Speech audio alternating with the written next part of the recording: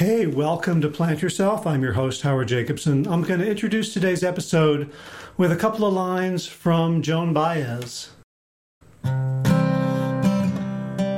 If living were a thing that money could buy, you know the rich would live and the poor would die. So that's from All My Trials, 1960. And today's guest, Jovita Lee, who's co-founder and vice president of Democracy Green, a North Carolina-based nonprofit dedicated to environmental justice, is spending her life making sure that the poor can live as well, as healthily, and as long as the rich. And this isn't an issue of choosing bad foods, of eating McDonald's instead of, fresh greens from Whole Foods. This isn't anything that anyone individually has agency over. This is about the environment. This is about the fact that poor people, people of color, indigenous peoples, are living near toxic waste, near CAFOs, the factory farms, near waste disposal facilities, near Superfund sites, all these things that would never get sited near an affluent neighborhood. And as a result, the life expectancy in these communities is 10 to 15 years shorter than the American average. The rates of cancers are up to 50% higher, twice the impact of various other health effects. And the environmental movement has this long and actually kind of shameful history of privileging certain parts of the environment over others. And specifically, it's focused on preserving spaces enjoyed by the rich and adjacent to where the rich live. So greenways, national parks, and all of these, all of nature is worth preserving. Yet when the city of Detroit has no clean water and people in rural North Carolina are getting sick because of the smell from the pig processing plants and the runoff in the water and the effluent in the air, then, these environmental groups are falling down in the job. And so the result is a nation in which environmental racism condemns poor people, people of color, and people of color, regardless of their income and economic status, to lives cut short by chronic conditions which are caused and worsened by pollutants, and climate instability. Because the climate crisis is a racist problem because it also affects poor people, people of color, disproportionately. So we're shocked when we see video of police officers killing black people by kneeling on their necks, by depriving them of breathable air. So we should be equally outraged at the fact that most poor communities of color are being systematically deprived of clean air. And yeah, it's not a 9-minute video, but it's a chronic problem that has been continuing for a really long time and continues to this day. It's just not as visible. So in our conversation, Ms. Lee and I talked about the intersection of environment, true democracy. And also we talked about ethical consumerism, which is to say, if you don't want a disgusting, polluting pig processing plant in your neighborhood, then where do you want it? And maybe if you want to be a proponent of environmental justice, you should reconsider your own consumption of pork, ham, and bacon. We also spoke of the racist effects of climate change, rising seas, stronger storms affecting people who live in areas that are more likely to be affected. And we talked about the war on black bodies that has never ended, the forms of slavery that persist to this day, and also the remarkably courageous and energetic work being done by activists and volunteers like Ms. Lee to bring about true justice and democracy. So I hope you enjoy the conversation. Before we get there, 2 quick words. One is coach training. Yeah, that's 2 words. The next cohort of WellStart Health Coach Training, the Coaching Academy, begins October 7th. If you're interested, go to wellstartcoach.com. The program is filling up nicely. We're going to have a great cohort of people who want to become wicked effective at helping other people change health habits, health behaviors. And secondly, if you enjoy this podcast and you want to help support it financially, putting your dollars where your thoughts are, very much appreciated. I was just watching a documentary about minimalism, and it began by talking about how pervasive advertising is in our society. And yes, this is an advertisement for this podcast, and the last one was an advertisement for the coach training that I do. But I don't advertise Squarespace or comfortable underwear or MailChimp or mattresses or razors or Audible. I don't want to pollute this podcast with advertising. I want this to be a place where it's just me and you guys. And to the extent that I have to pay the bills, I do share things that I do that you can buy, whether it's books, programs, or services. But between either that or you making a contribution, a gift to the podcast to help keep it going are the only ways in which I choose to derive income from this effort. And it is quite an effort. It is a lot of work. So if you're interested and you'd like to help out, plantyourself.com/gift, where you can do a one-time or become a monthly patron of the show. All right, that's it. Let's get to today's conversation. Without further ado, Jovita Lee, welcome to the Plant Yourself podcast.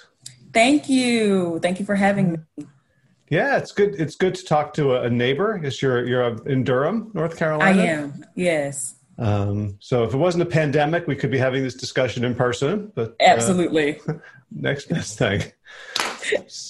So let's just start with who you are and what you do.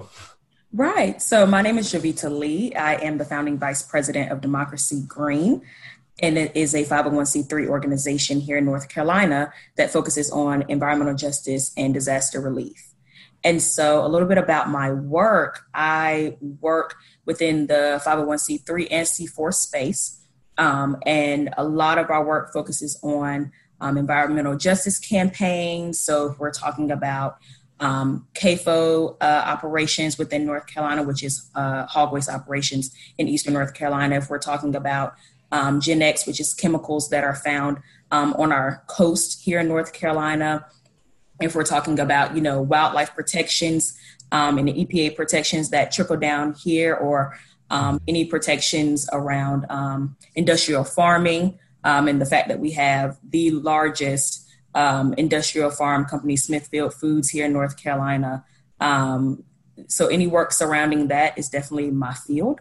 And then also we have the disaster relief arm, which directly focuses on providing mutual aid and relief to communities following climate disaster or any form of storm or anything that may come through North Carolina. And so we're able to provide assistance, relief, and mutual aid for specifically Eastern North Carolina, but our reach is statewide.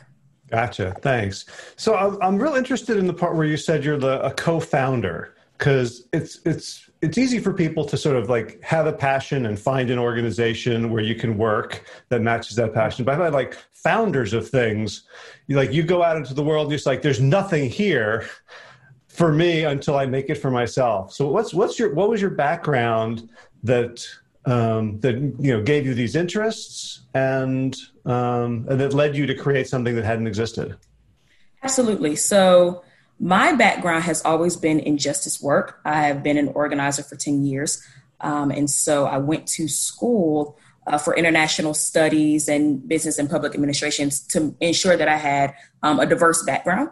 So that way I could have the standing to create my own. And so I do have Democracy Green with my best friend and colleague. We work together to create and birth Democracy Green because we're in the same field. And, a lot of our work, environmental justice work, is just something that is a part of us. It's nothing that we had to sign up for or study for, because unfortunately, the experience as a Black woman in North Carolina, the birthplace of the environmental justice movement, it's incumbent upon you to go ahead and be in that work. And if you are truly cognizant of what's going on with your communities and with your people, it's a natural fit. And so a lot of times you'll see the environmental movement talked about as a whole, but the EJ piece is sometimes left out of larger organizations.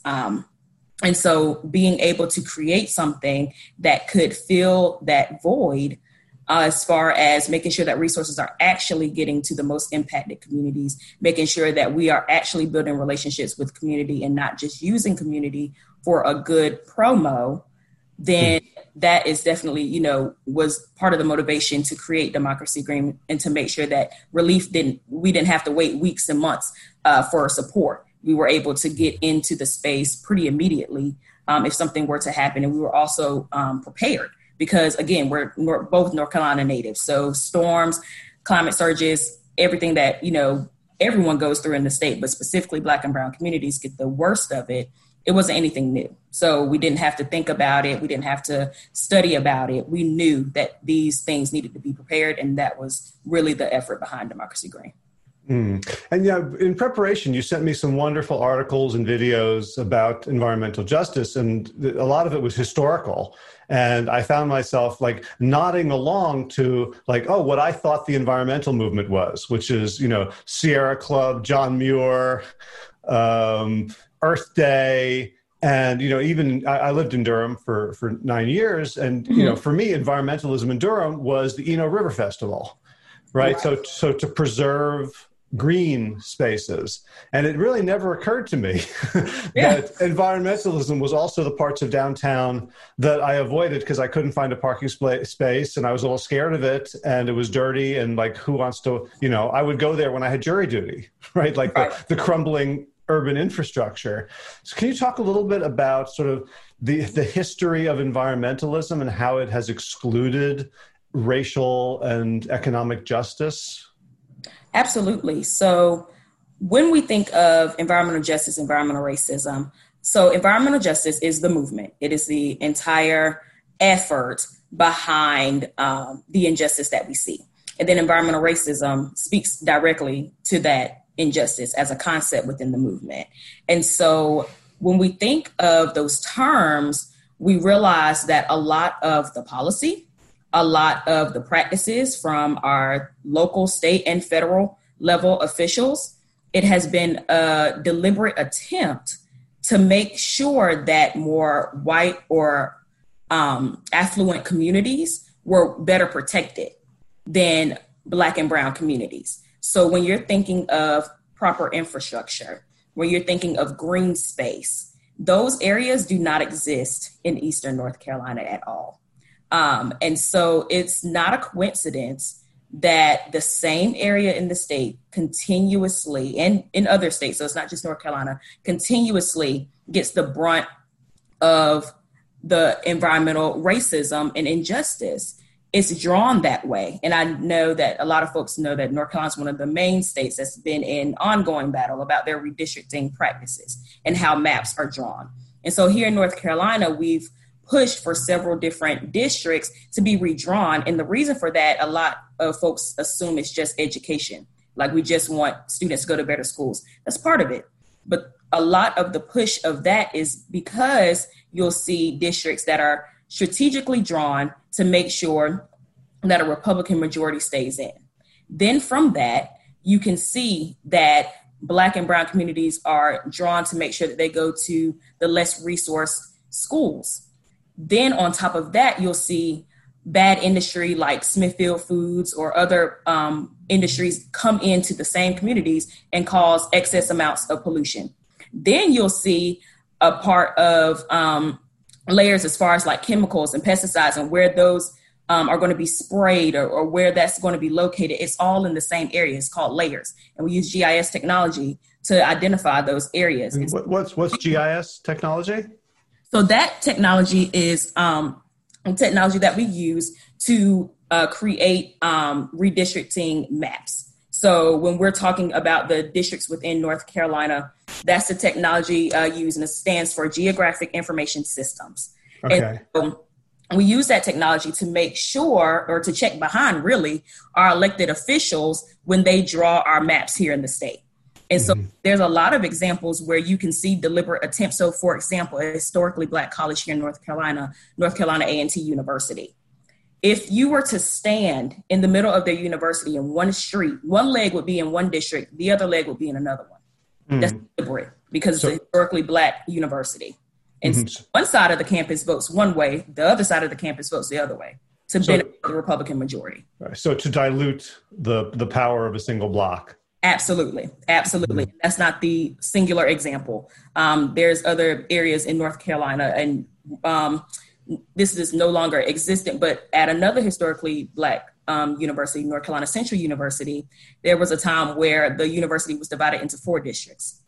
And so within one dormitory would be in different districts. It's ridiculous. So it's always been a deliberate effort in the state of North Carolina to make sure that the majority remained on the Republican side, and they could justify why they needed to put these industries, these less resource schools, and all of these layers in these Black and brown communities. And so when that has been done time and time again, you can't erase that historic impact. And so that's the injustice behind it. Even if we were to come out of this space in recent years, there would be a lot of cleanup to do. Because at this point, we've already created historical ties when it comes to cancer rates, hypertension, other health effects that have impacted the communities and impacted families. And unfortunately, folks have lost their lives to this. We can't erase that. We cannot, it's been too long. And so that is definitely where environmental racism and environmental injustice lies.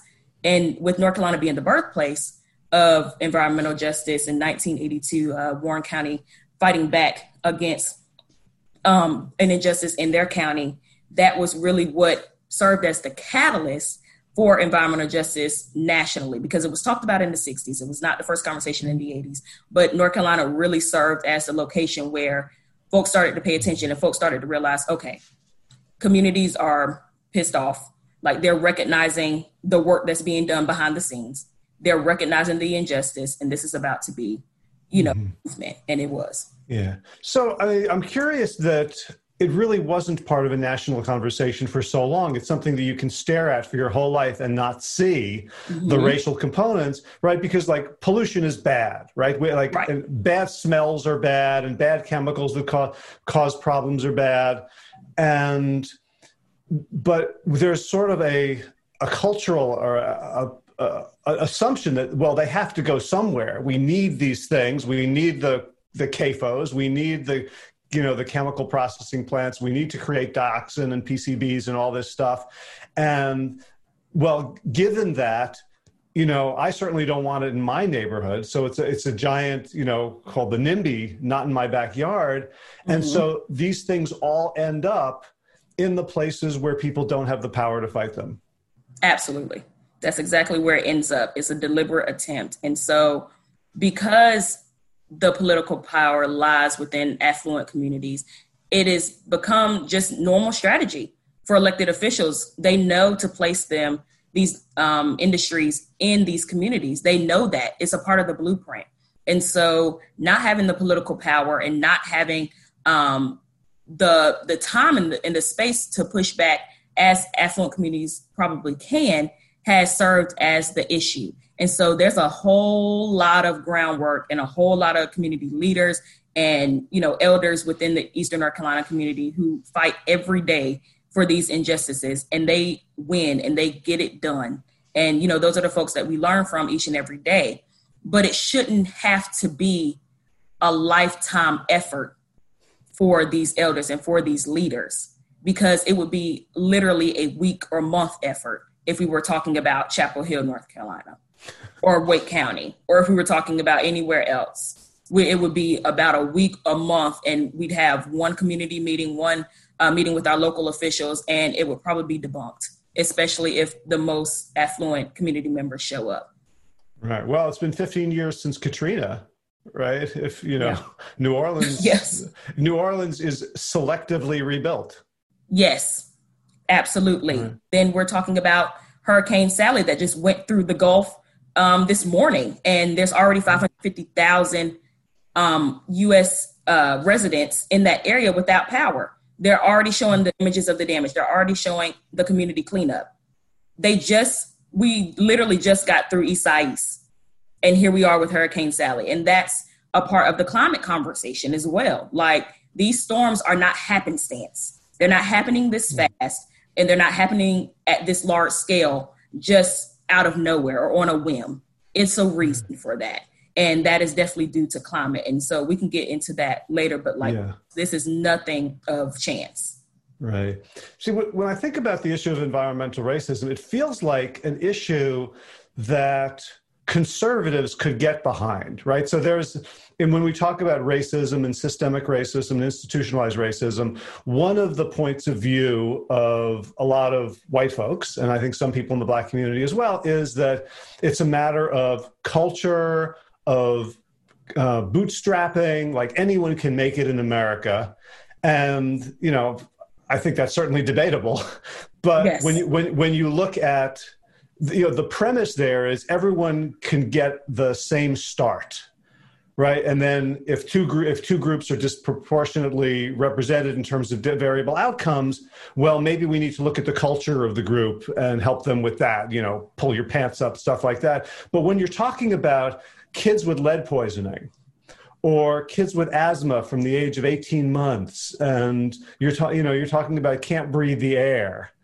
It seems like nobody can defend that, and yet it has been among the most defended of public policies that we have. Like, where's the disconnect? What am I missing about why this still exists? Right, and so I think the best way to describe this is to back it up a little bit, and so.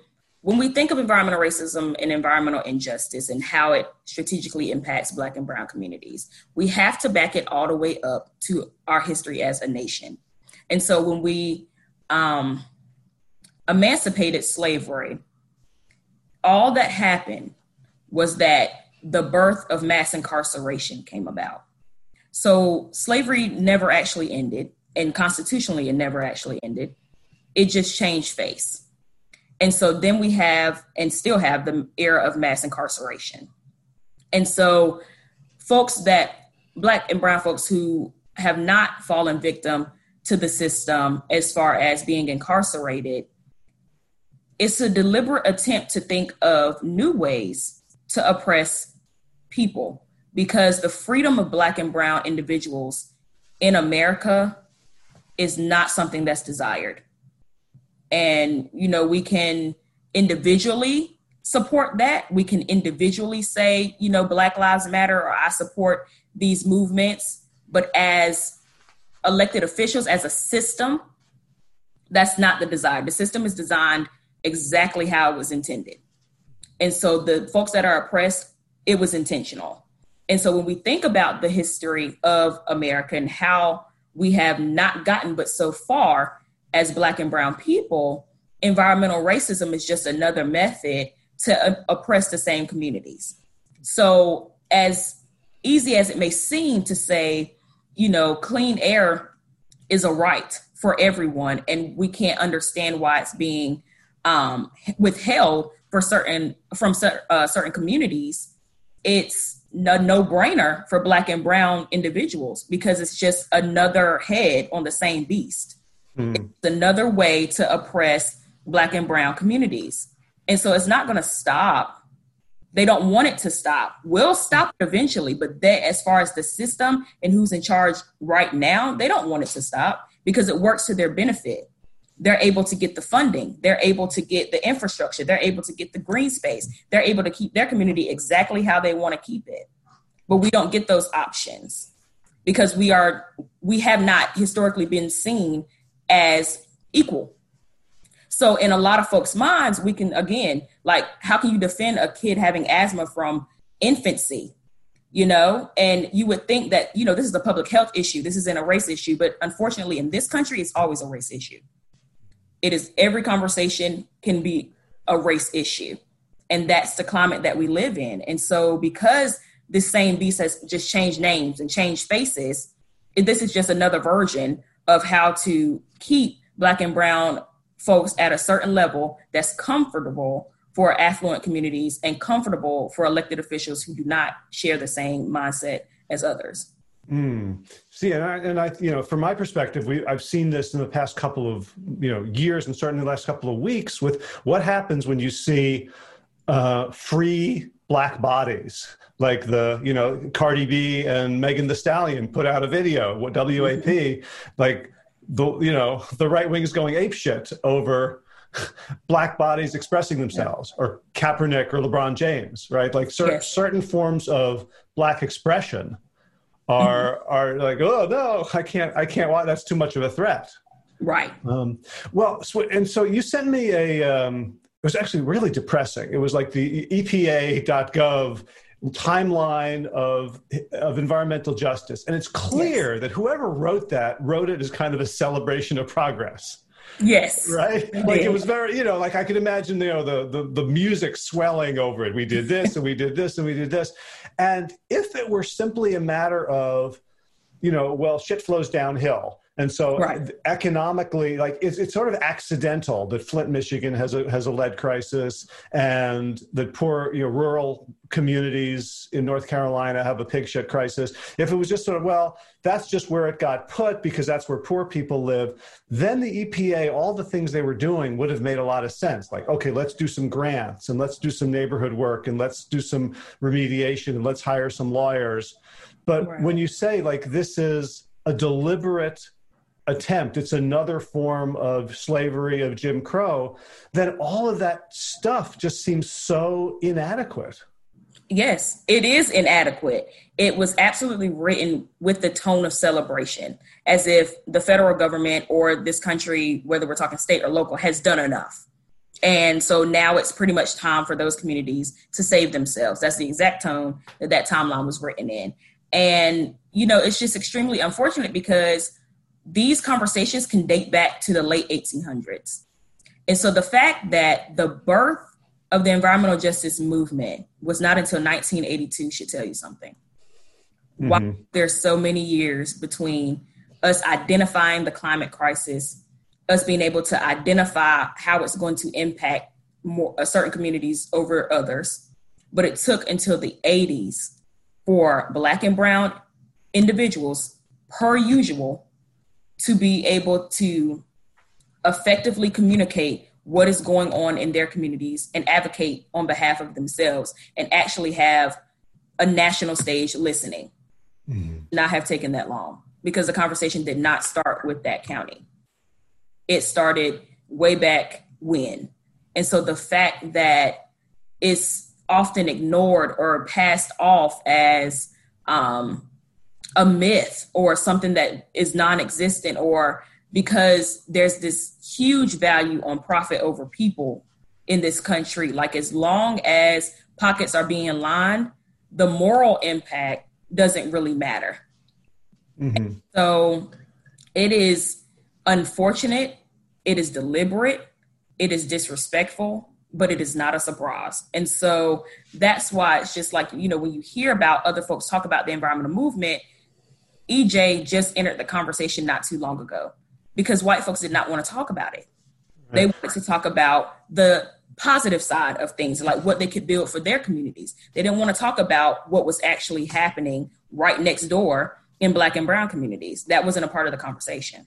Right. Well, it seems like, and I also read, you sent me an article by Jedediah Purdy about the history that I just found fascinating around, it seems like EJ is not a moneymaker, right? No. EJ costs money, whereas like the mainstream environmental movement turned into an industry. It did. Right? There's a lot of white people made a lot of money being good environmentalists. Yes, pretty much. Like that is the nail on the head. Like it is become a paycheck in the environmental movement as a whole. And so what happens is, especially now, because EJ is now a cool term for folks to use and want to have interest in. So now what's happening is they're using Black and brown bodies, Black and brown stories, Black and brown experiences, putting it into their messaging, and then selling it out from their large platforms as if this is work they've been doing for umpteen decades, and it's not. It's a very new conversation for them. And, the EJ conversation needs to happen, so we're not saying that, but the exploitation behind it is historical. We've always been exploited as Black and brown people. And so it's become this almost mockery of the experience of Black and brown communities in North Carolina, but nationwide and globally. Like it's almost become a mockery because there was no interest in the conversation before, but now funding has an interest in the conversation. And so now there's a push to pivot messaging and a push to pivot work being done in Black and Brown communities for more affluent organizations, because that's where the money is now. There are funders who want to fund into the efforts because it looks good, because we are in an era where there's an uprising. There's a racial uprising going on that we cannot ignore, and it impacts everything. Black and brown bodies are falling at the hands of police right now. And it's not something new. It's not something that just happened this year. It is just these movements are coming to a head in 2020. When you're talking about a global pandemic, then you're talking about racism and brutality within this country. Then you tack on all of the injustices, environmental or otherwise, that have been happening for decades and centuries. It is a lot going on for Black and brown communities this year, but period. And so because it's such a hot button topic, everyone wants to feed into it, but that's not always helpful. It can often be harmful because you're taking voice and taking the mic from the folks who need the mic, because they're the ones living this and experiencing this every day. And so, yes, there has been a paycheck mentality with environmentalism for a long time. And now realizing that they have to pivot, it's now become an exploitation situation. Right. So, Purdy wrote about like legal liberalism, where the Ford Foundation really set the face of the environmental movement in what, you might say was some well-meaning ideas about let's litigate, right? Let's have environmental law. And what that did was it put it all in the hands of experts, elites, people who could afford to go to law school and do this pro bono because they were working for big corporations, right, or who were willing to make $30,000 a year instead of $400,000 a year, instead of having the movement come from the people in the communities who were not savvy, who were not, legal scholars, but ultimately could represent their own interests, and I think became very savvy about dealing with the law. But it's just that all of the oxygen went to the elites. Absolutely. And that's something that is absolutely normal. And what oftentimes folks forget is that all that's happening is things are being renamed. So, for example, there's a lot of community work that happens in the state of Mississippi. And so there's an example of an affluent organization going to that area and trying to teach out skills surrounding GIS. But what's unfortunate is Mississippi and Black and brown leaders in that area are largely responsible for that technology and those methods. So all that's happening is things are being renamed and they're being presented back to the communities that invented it. And then they're selling it as a new idea and as, oh, look what we came up with. No, this is what you stole, renamed, and now you're giving it back to the community in a way where they can barely identify what this is anymore, because it's been broken down and shifted into something that affluent leaders are comfortable with. And so then here we are. And so when we talk about, communities being able to speak for themselves, absolutely. They've always been able to speak for themselves. They're the ones moving the movement forward. They're the ones doing the groundwork. They're the ones in the trenches daily getting the work done. They're the leaders of this. And so they have the knowledge. They have the expertise. They are the experts on this. The problem is they don't get the mic. They don't get the funding. That's literally the only difference. And exactly what you said, like they are missing the spotlight that they deserve and that they've worked for. It goes to folks who have the titles or have the appropriate background and with degrees and with experience and folks that are able to do this work for free. But the thing about it is most Black and brown elders and community leaders are doing the work for free. So that's also an assumption. They're not getting paid for this. They're just trying to defend their livelihoods. So it's different. That's something that someone can do for a job. And when they get tired of it, they can put it to the side and it won't impact them anymore. That's not a choice Black and brown communities get to make. Right. And also, the word that keeps coming up for me is humility. So that, if there are environmental groups and environmental lawyers and experts who really want to help, I think, to come to a community and say, how can we serve you? Yes. You lead, you tell us what you need, and we'll provide it if we can, as opposed to here, this is the playbook. Right. Right. There has been a lot of helicopter energy, especially here in North Carolina, where large organizations will come together. They'll come into the areas, they'll helicopter in, they'll tell you the plan for your area where you've resided all of your life and tell you what needs to happen, what's going to work, what's not going to work. And if you don't do it our way, the funding will be stripped. It's literally coming in threatening for communities to follow their blueprint because their blueprint is the only blueprint that's going to work, which is a complete myth. And so when you put funding and you place a burden of having to force community and community leaders to follow your lead in order to get the resources they need, that is terrible. And that has nothing to do with justice or the movement. That is a deliberate attempt to keep control over these Black and brown individuals, which is the nature of this country. We don't know anything else. We really, truly don't know anything outside of controlling Black and brown bodies. And again, as I said earlier, this is just another way to do it. And so that's exactly what's been happening, not just in the state, but nationally, but definitely here in North Carolina. So I want to ask a semi-personal question, so I'm really curious about it, is when you set up Democracy Green, how did you get funding? Where did you look? And what was the pitch?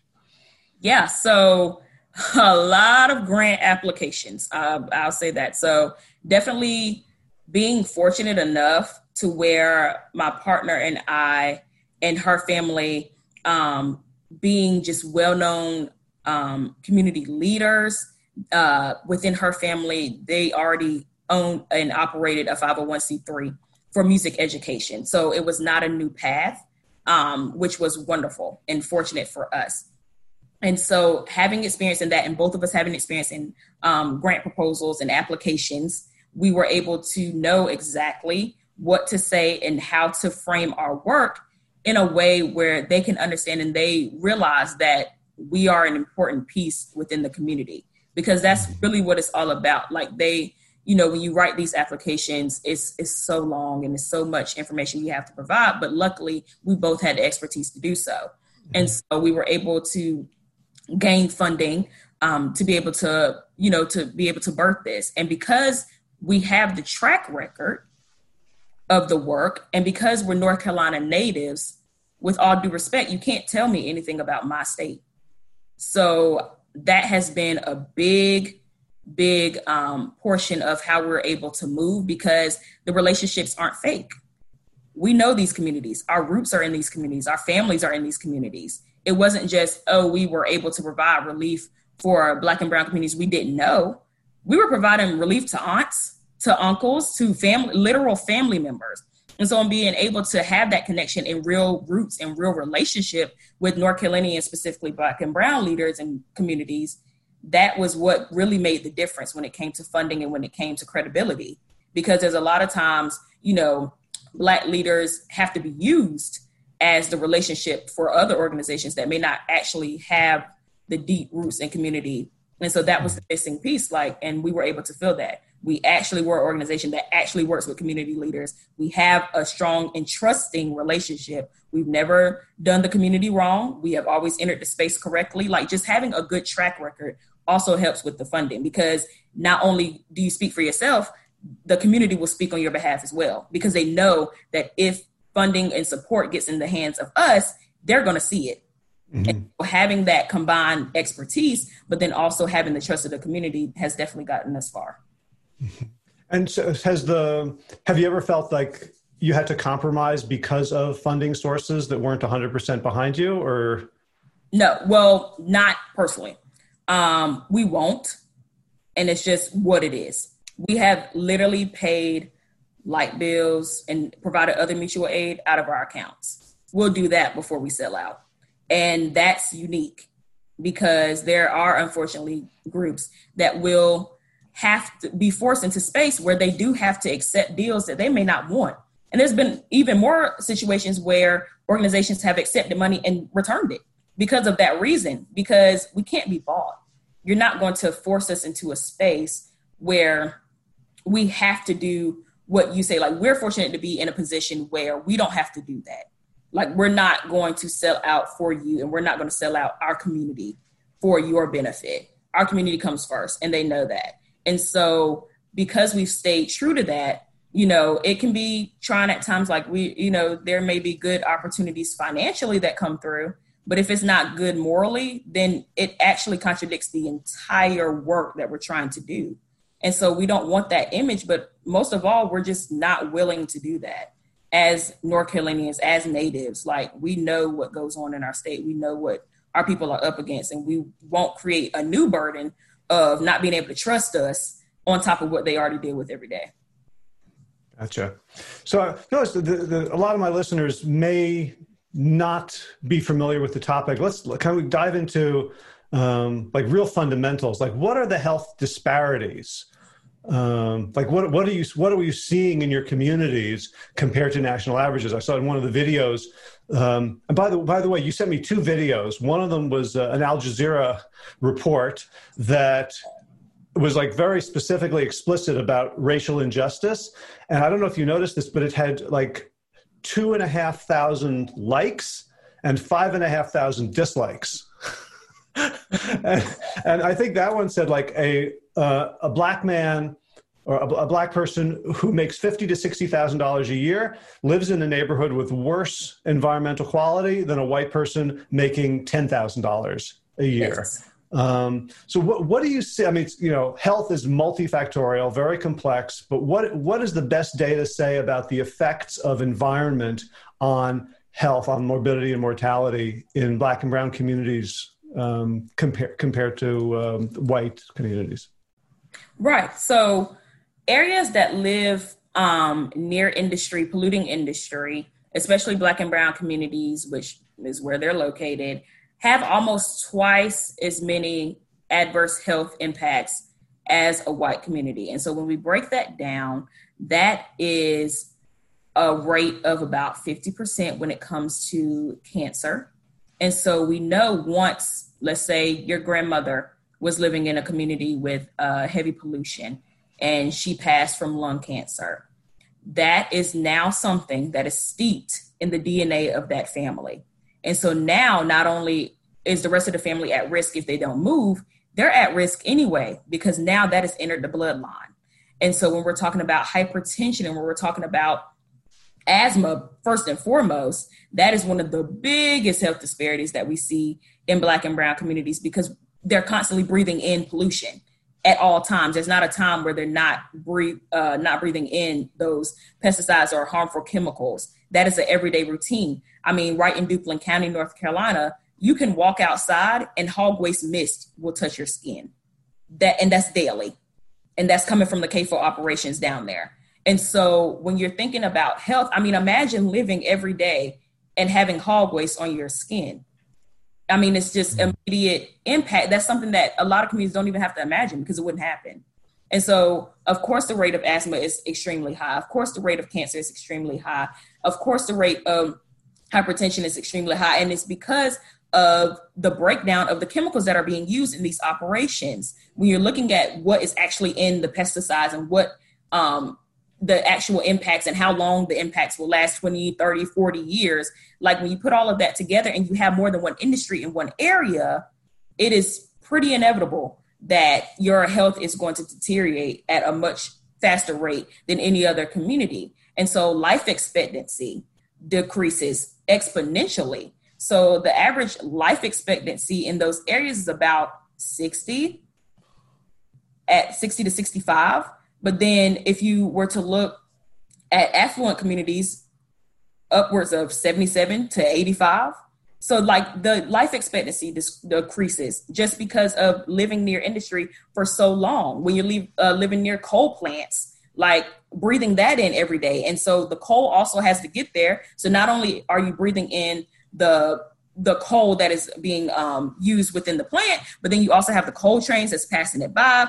If there's coal ash spills or anything like that, that's going to be in your water, because there's so many examples of contaminated water here in North Carolina that is also causing the same health effects. So when you don't have clean water, you don't have clean air, what are you going to do? Those are the two main essentials for basic life.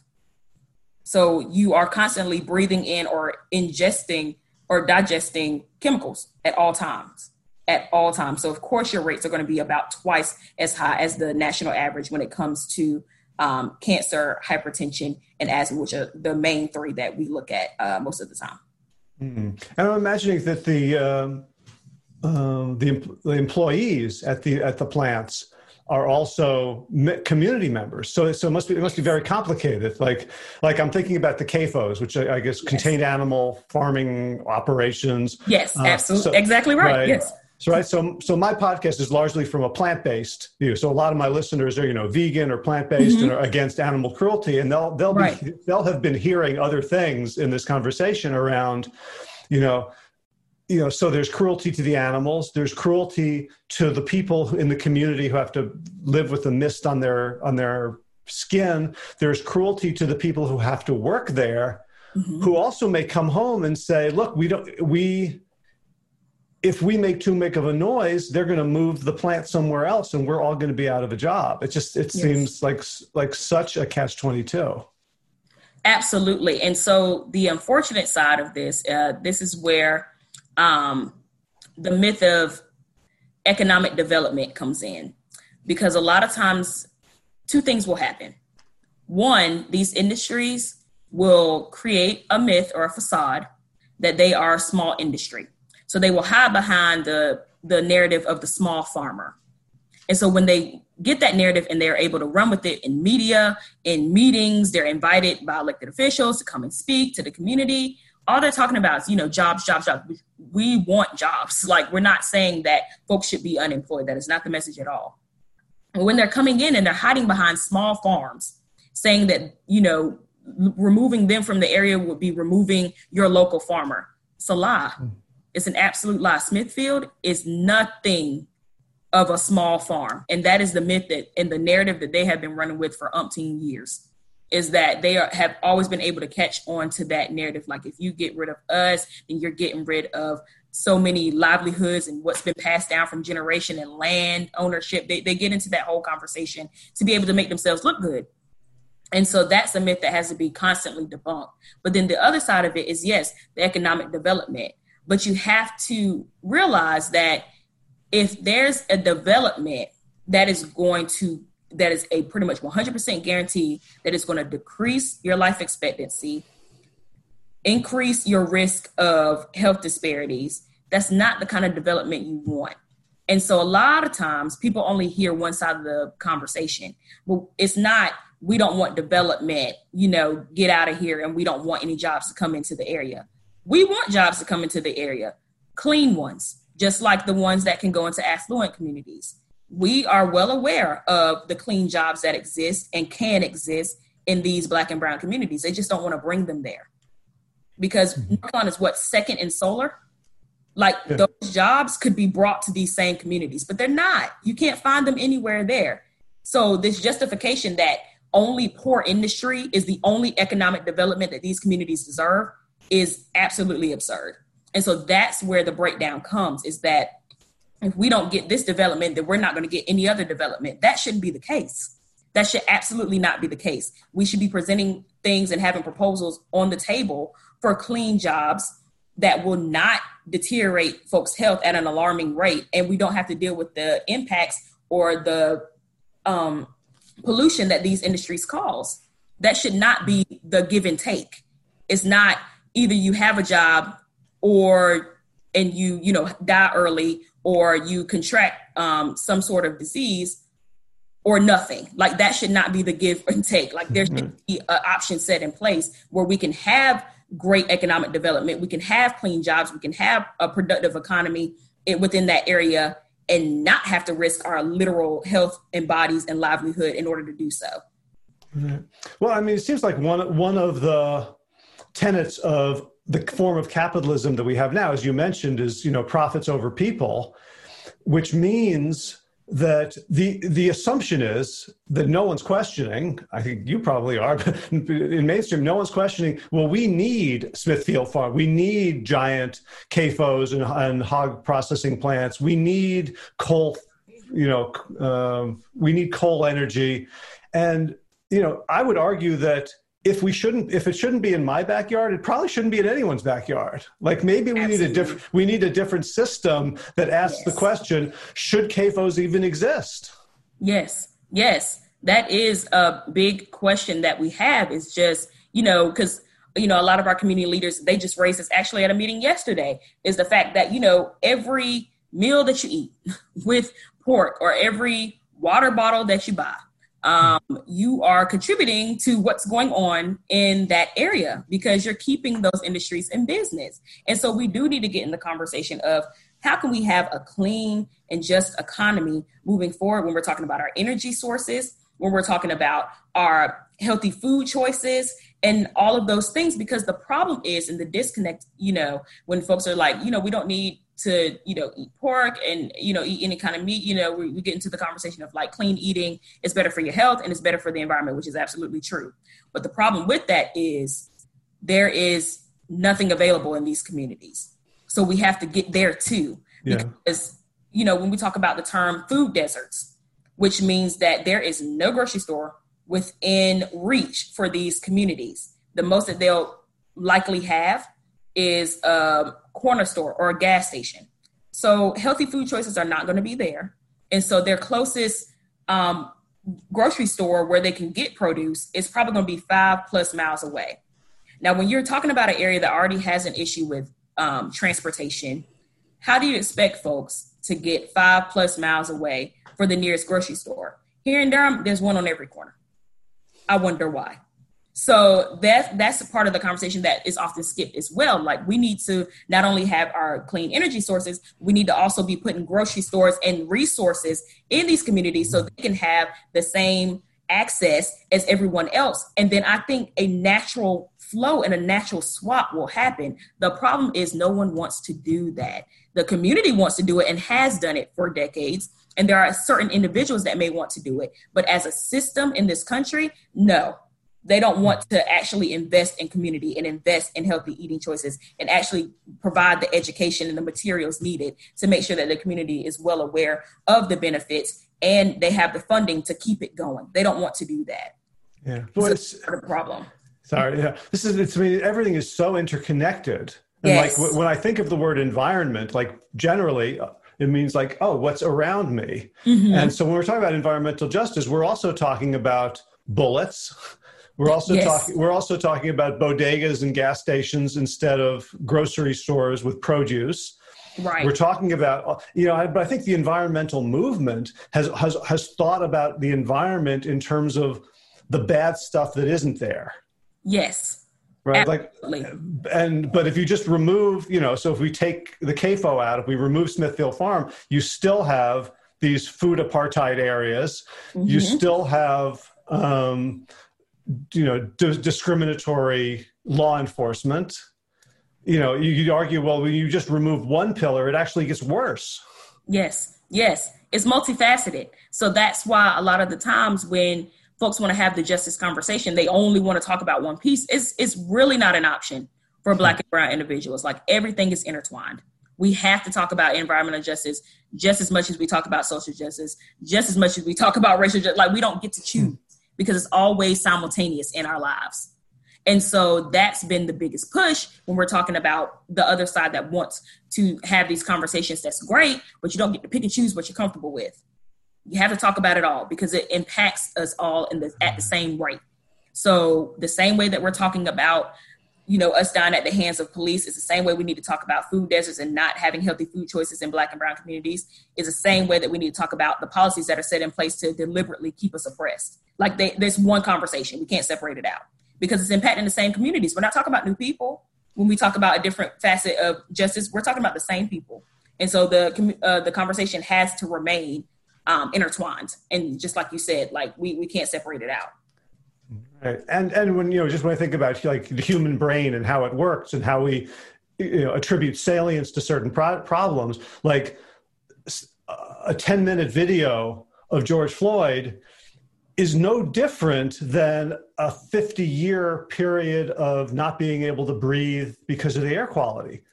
Right. But you don't have the same visuals. Right. It's not as shocking because it's chronic and it's accepted. But it's the same issue. Yes. Like these issues are intertwined. And so it's all rooted in racism.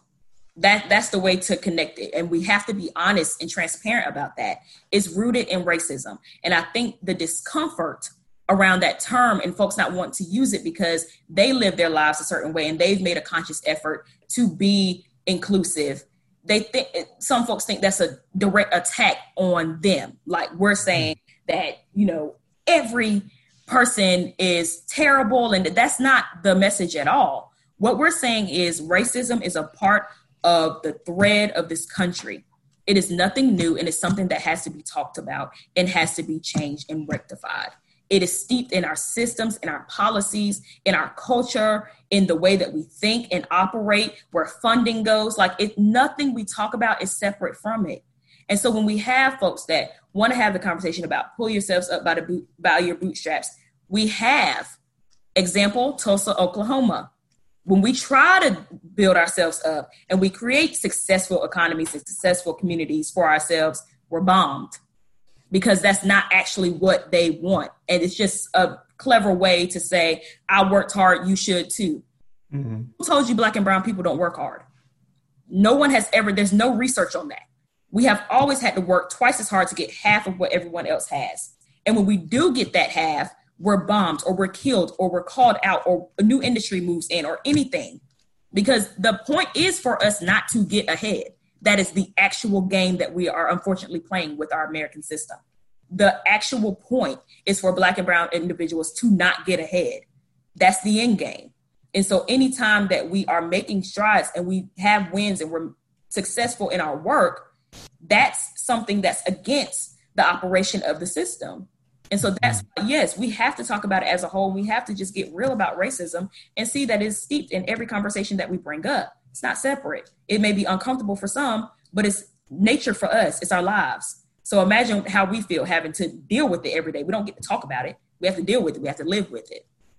All right. And, from my perspective, from the white community, there's the same sort of whitewashing going on as there is around, Smithfield being the small farmer. When I look and I see very prominent, very successful, very wealthy Black individuals, right? So I see Oprah and Damon Johns and athletes.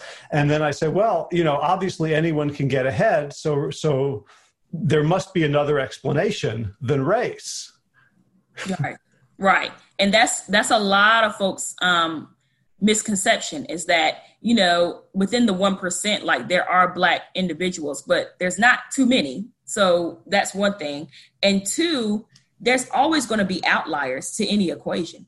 There's always going to be outliers, and they are just simply outliers.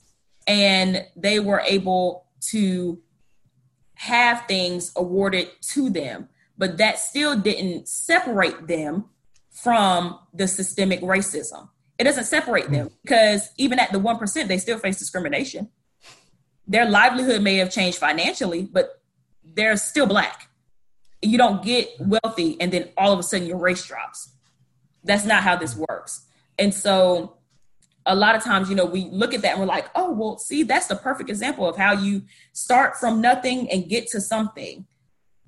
There is no system set in place for that to be continual is the problem. Like we would all love to be Oprah's and, be able to just not have financial worries, but that's not the case because there's no system in place for us to get there. That is happenstance situations. If the system was set in place for us to be able to succeed equally to everyone else, then we wouldn't even be having this conversation that we're having this morning, but we don't have that available. And so we often discredit folks who are not able to reach that plateau, which most people in general are not able to reach that level. We discredit Black and brown individuals who can't get there as if it's a fault of their own. It's not. The systems are created to keep them right where they are. And so using, those folks as an example of how you get out, that's not realistic. That's not realistic at all when you're talking about statistically and the amount of Black and brown individuals in America and the expectancy of all of them to reach that plateau. That's just not going to work. And that's not a valid argument at all because it's just so many things that happen to Black and brown individuals. And there are so many systemic impacts that happen and are, incumbent upon Black and brown individuals, that even though, like I said, they may be in a different place financially, but they are not separate from racism. That they are not going to be seen really any different, because if we're late enough at night and dark enough at night and they were driving down the road, they would just be a Black man or a Black woman. We're talking about Oprah or Tyler Perry, any other affluent Black individual. Like, they would just be another Black man or Black woman. They still have those worries about the rest of their family and their colleagues and their friends who have to go home at night, and they may make it, they may not. That's everyone's worry. And that's the difference. Like, you can't take the racism away. Well, I think, for me, like, one of the big problems for people seeing the problem, whether it's the difference in health disparities or wealth gaps, or even we wanted to talk about climate change, is that it's not binary. It's not like it either is or it isn't. We're talking about, shifted normal distributions. Like, yeah, there's outliers, but when we look at the bell curves, we can see that racism exists across the board. And it's a hard thing for human brains to do, is to deal with these distributions. And also, like, every time there's a storm, somebody says, well, we've had storms before, they were worse than this. And you need to look statistically to see the truth. And I think it's really hard for people to look statistically, and especially when the truth that arises from the statistics is extremely inconvenient. Right, exactly, the inconvenient truth. And so a lot of times, like, a great example using the storms, and a lot of folks, we've had hurricane season forever. Like, that's just a part of nature. That's what happens, and, they try to excuse what happens in Eastern North Carolina every time a hurricane hits. So here's the problem. There's lack of infrastructure. There's lack of resource and funding. There aren't protections set in place like in other areas of the state. So when a storm hits here, my power may be out for a while. But generally speaking, I'm not inconvenienced. Like, it may suck. Like, I can't go out and drive, or, if COVID didn't exist right now, like, I couldn't go out and shop. I had to wait a couple of days, and then I could go back out with my friends and my family and get back to normal life, because my house is going to be intact. Mm-hmm. Pretty much a guarantee. But when you build Black and brown communities in floodplains, and then have the nerve to ask why they're flooding out, why their homes destroyed, when the majority of their homes in that area are trailers, or they're not built to defend themselves against these category 4 and 5 storms that come every 2 years. I mean, that's just a disrespectful question to even ask, because these towns are built that way for a reason. They know Black and brown folks live there. So they're going to build areas, and they're going to place trailer parks in floodplains. And then if a storm hits, of course they're going to flood out. Of course their homes are going to be destroyed, because they weren't built to be defensive against the storm anyway. It was already inevitable. And then infrastructure was not there to protect against excess flooding. So all of the impacts of storm surges and these large 500-year storms that come every 2 years, they don't have the protections that we have here. Like, knowing that a hurricane is coming in Eastern North Carolina is a community fright, honestly, because we already know the damage that's coming.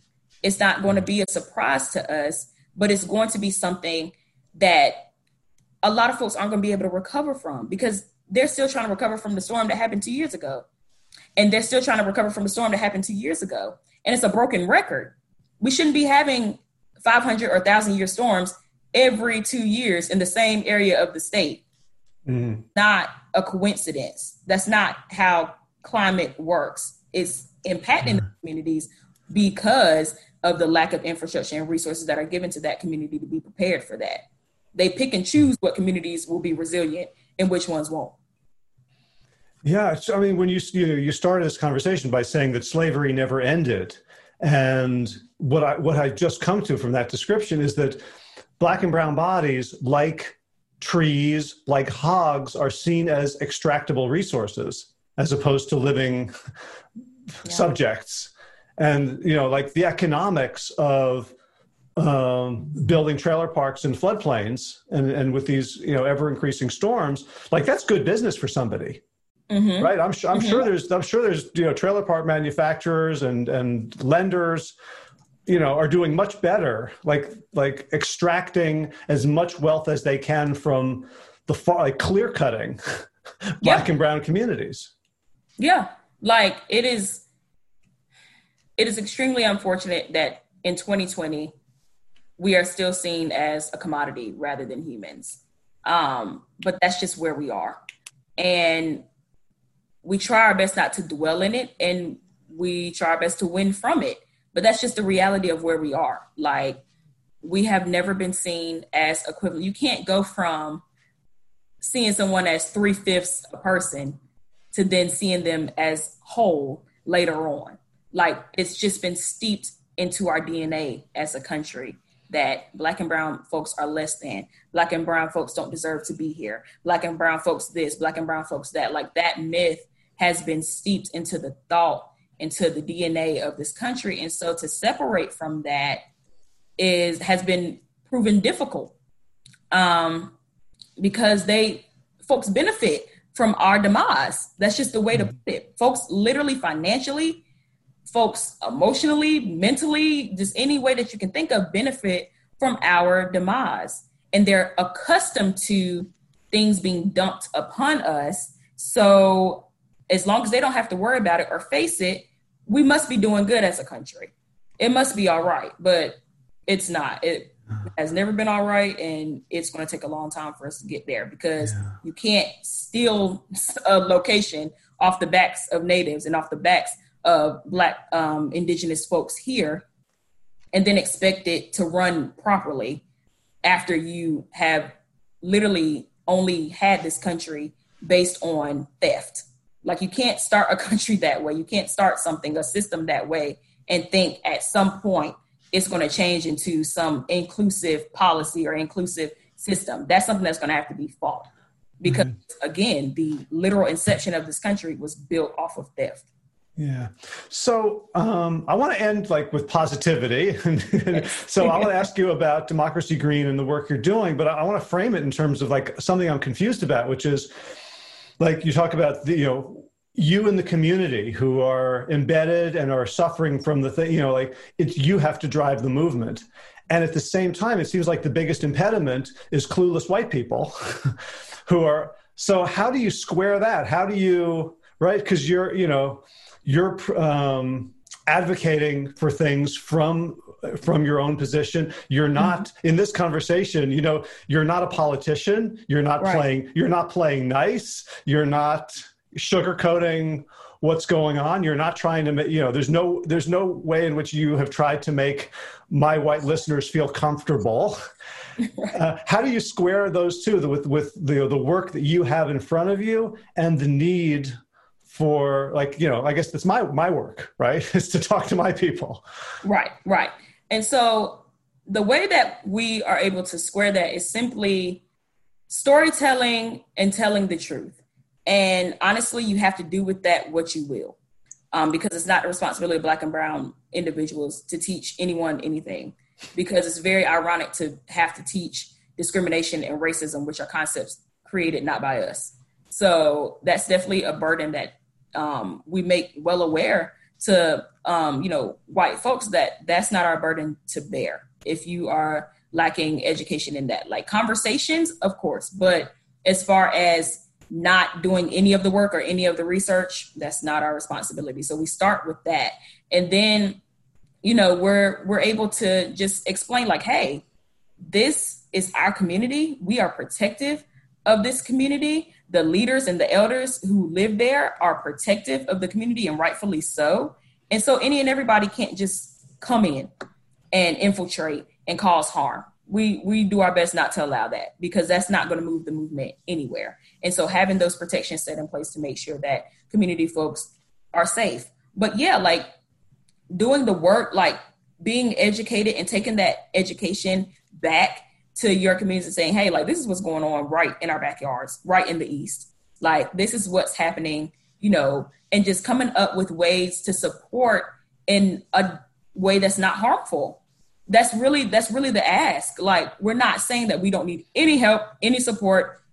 Don't even think of us. We want you to think of us. We want, folks to advocate, for justice and for fairness. we definitely want that, but it has to be done in a way that's not going to be harmful to the community, and ego has to be set aside, because that's something else that we face, unfortunately, from, white individuals. They'll come in and want to help, but then the ego gets big, and then they just want to talk about what they've done in the area as if it wasn't a collaborative effort. And so just being very intentional about not wanting to cause harm, but then just take the education back, take the information back, have these conversations, have these tough conversations, force them, because we're at a point where we can't afford to not have our, white allies or counterparts, have these conversations. These things, we need to have basic understanding of these concepts and these terms, so that way, when you guys come and you help and you create your plans, like, it's well thought out and it's very intentional to not harm.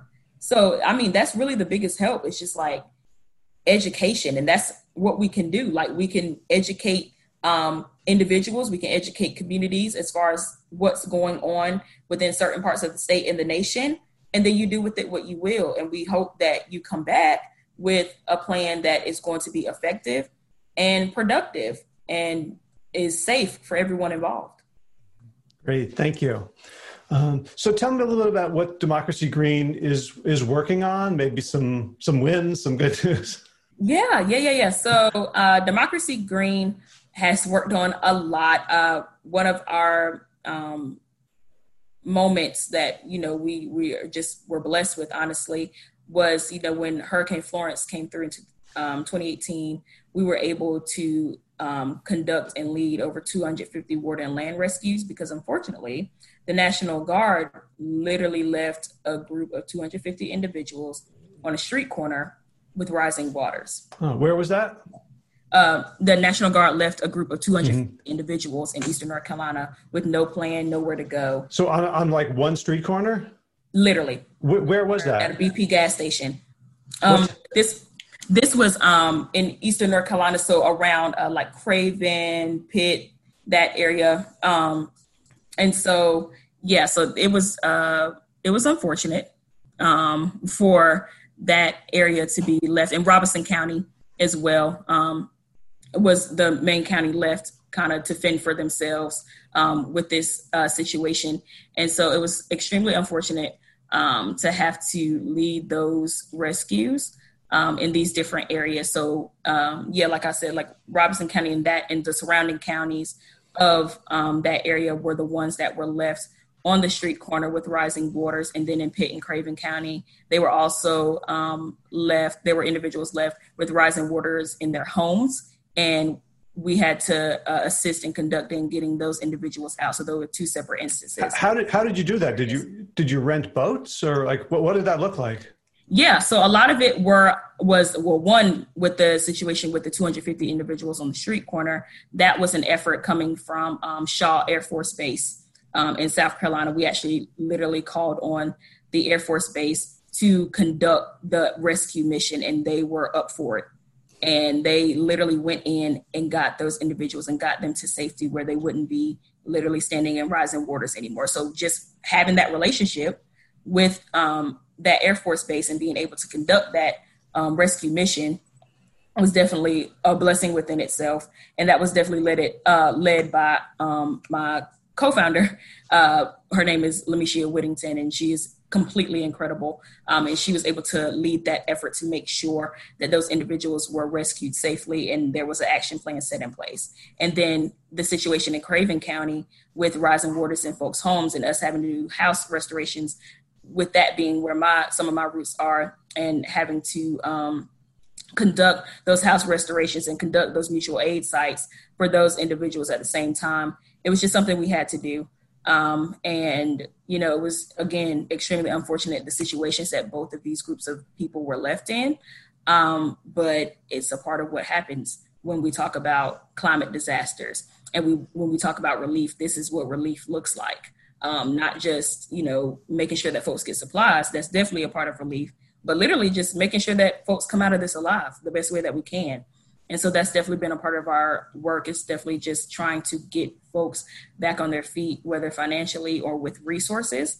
And then right now we are pivoting focus to expanding our GIS technology arm. to make sure that we're able to work in community and develop action plans based on actual technology, longitude, latitude, and be able to show proof and show connection as to why these industries are placed in these areas, and then what can be done about it, and what is the action steps coming out of that, and being able to bring that tool within the community, because GIS technology is something that can be taught, and it's something that they can keep moving forward. And so we have definitely been excited about being able to develop that arm for ourselves, but then also be able to educate the community on that technology. And so that's a really big project that we are working on right now, is making sure that we get that to the right community. And so there's a plethora of other things when we're talking about national and statewide moratoriums and utility shutoffs and COVID-19 relief and providing PPE for essential workers. Like, those are ongoing programs, especially right now during the COVID-19 pandemic. And so we have a little bit of everything going on, but that rescue missions, both the one to 250 individuals and then the one with house restorations, definitely kicked off our work into hyperdrive, and we just really been running ever since. Yeah, I heard the other day on the radio that incredibly high percentage of essential workers are people of color.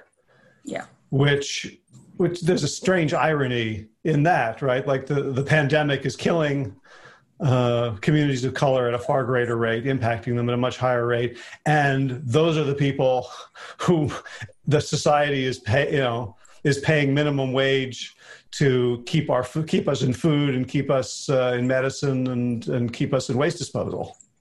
Right. Like, we are the most impacted and also the most needed all at the same time. But that's, again, nothing new.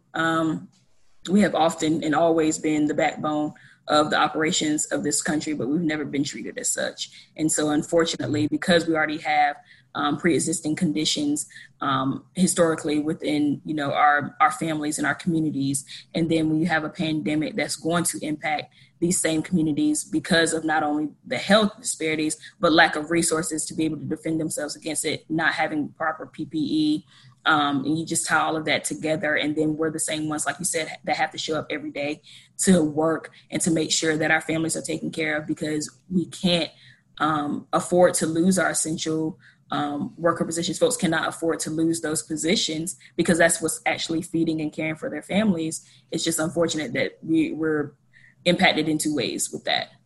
Is there anything else that I haven't asked about that you think people should know about, or maybe like a first step that people can take to educate themselves following this conversation?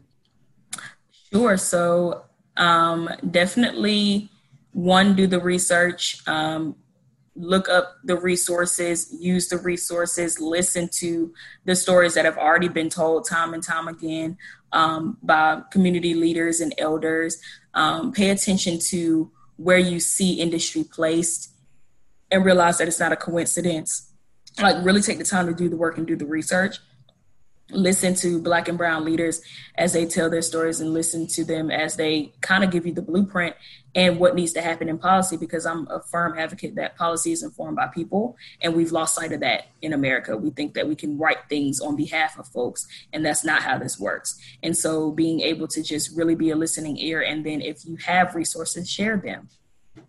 Like, make sure that, if you know of some funders, if you know of some folks who really want to volunteer or has extra PPE, I mean, the simplest things, just share them, share the information, be willing to work in community, and be willing to listen and to learn, and not helicopter and try to direct a movement that doesn't belong to you.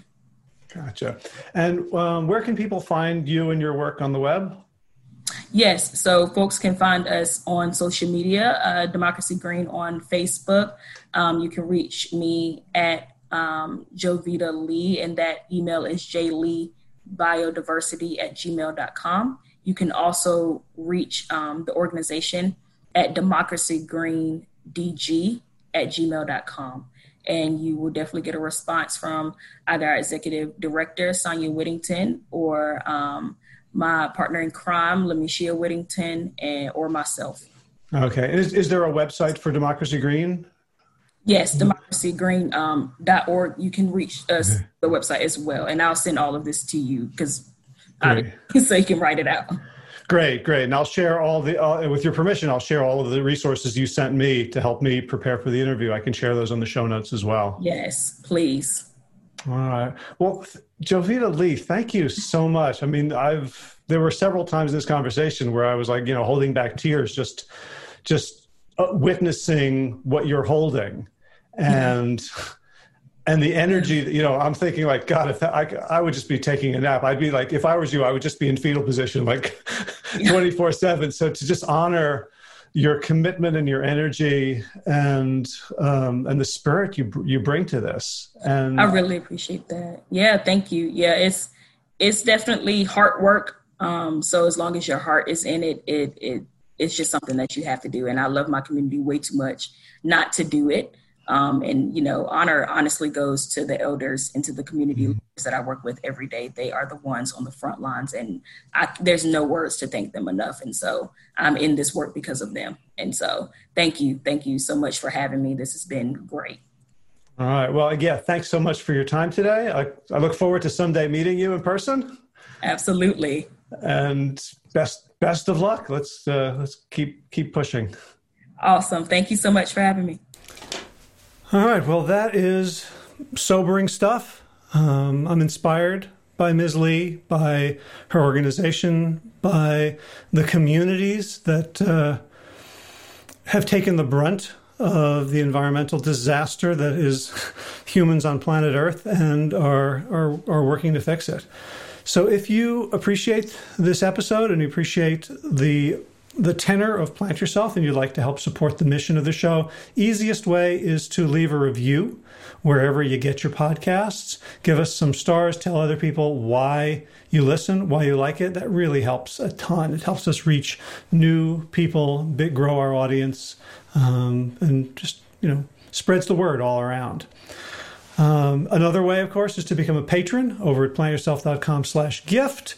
And, of course, just telling other people, forwarding episodes, sharing them on social media, letting people know what we're up to here. And by we, I guess I mean I, because really I'm the person who's doing everything. I say we, either, hopefully that they'll have a team to support me one day, or maybe it's the royal we to pretend that I'm like this big media publishing empire instead of a guy in a shed.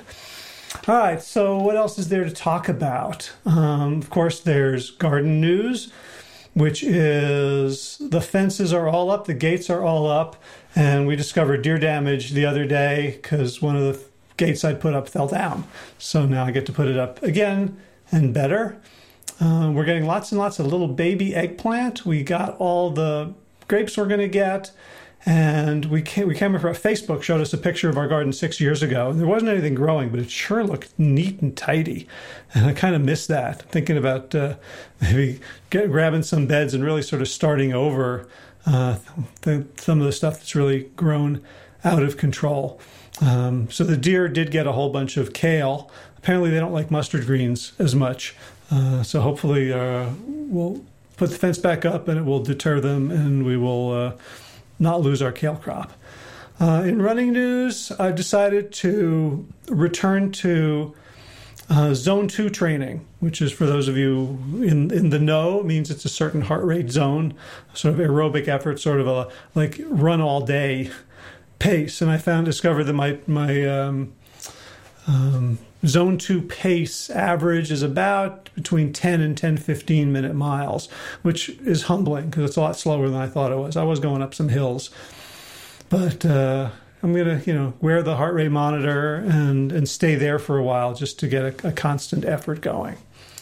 I did do a decent almost 8 miles on the Tobacco Trail on Sunday, which felt really good to get out and not just go up and down the street.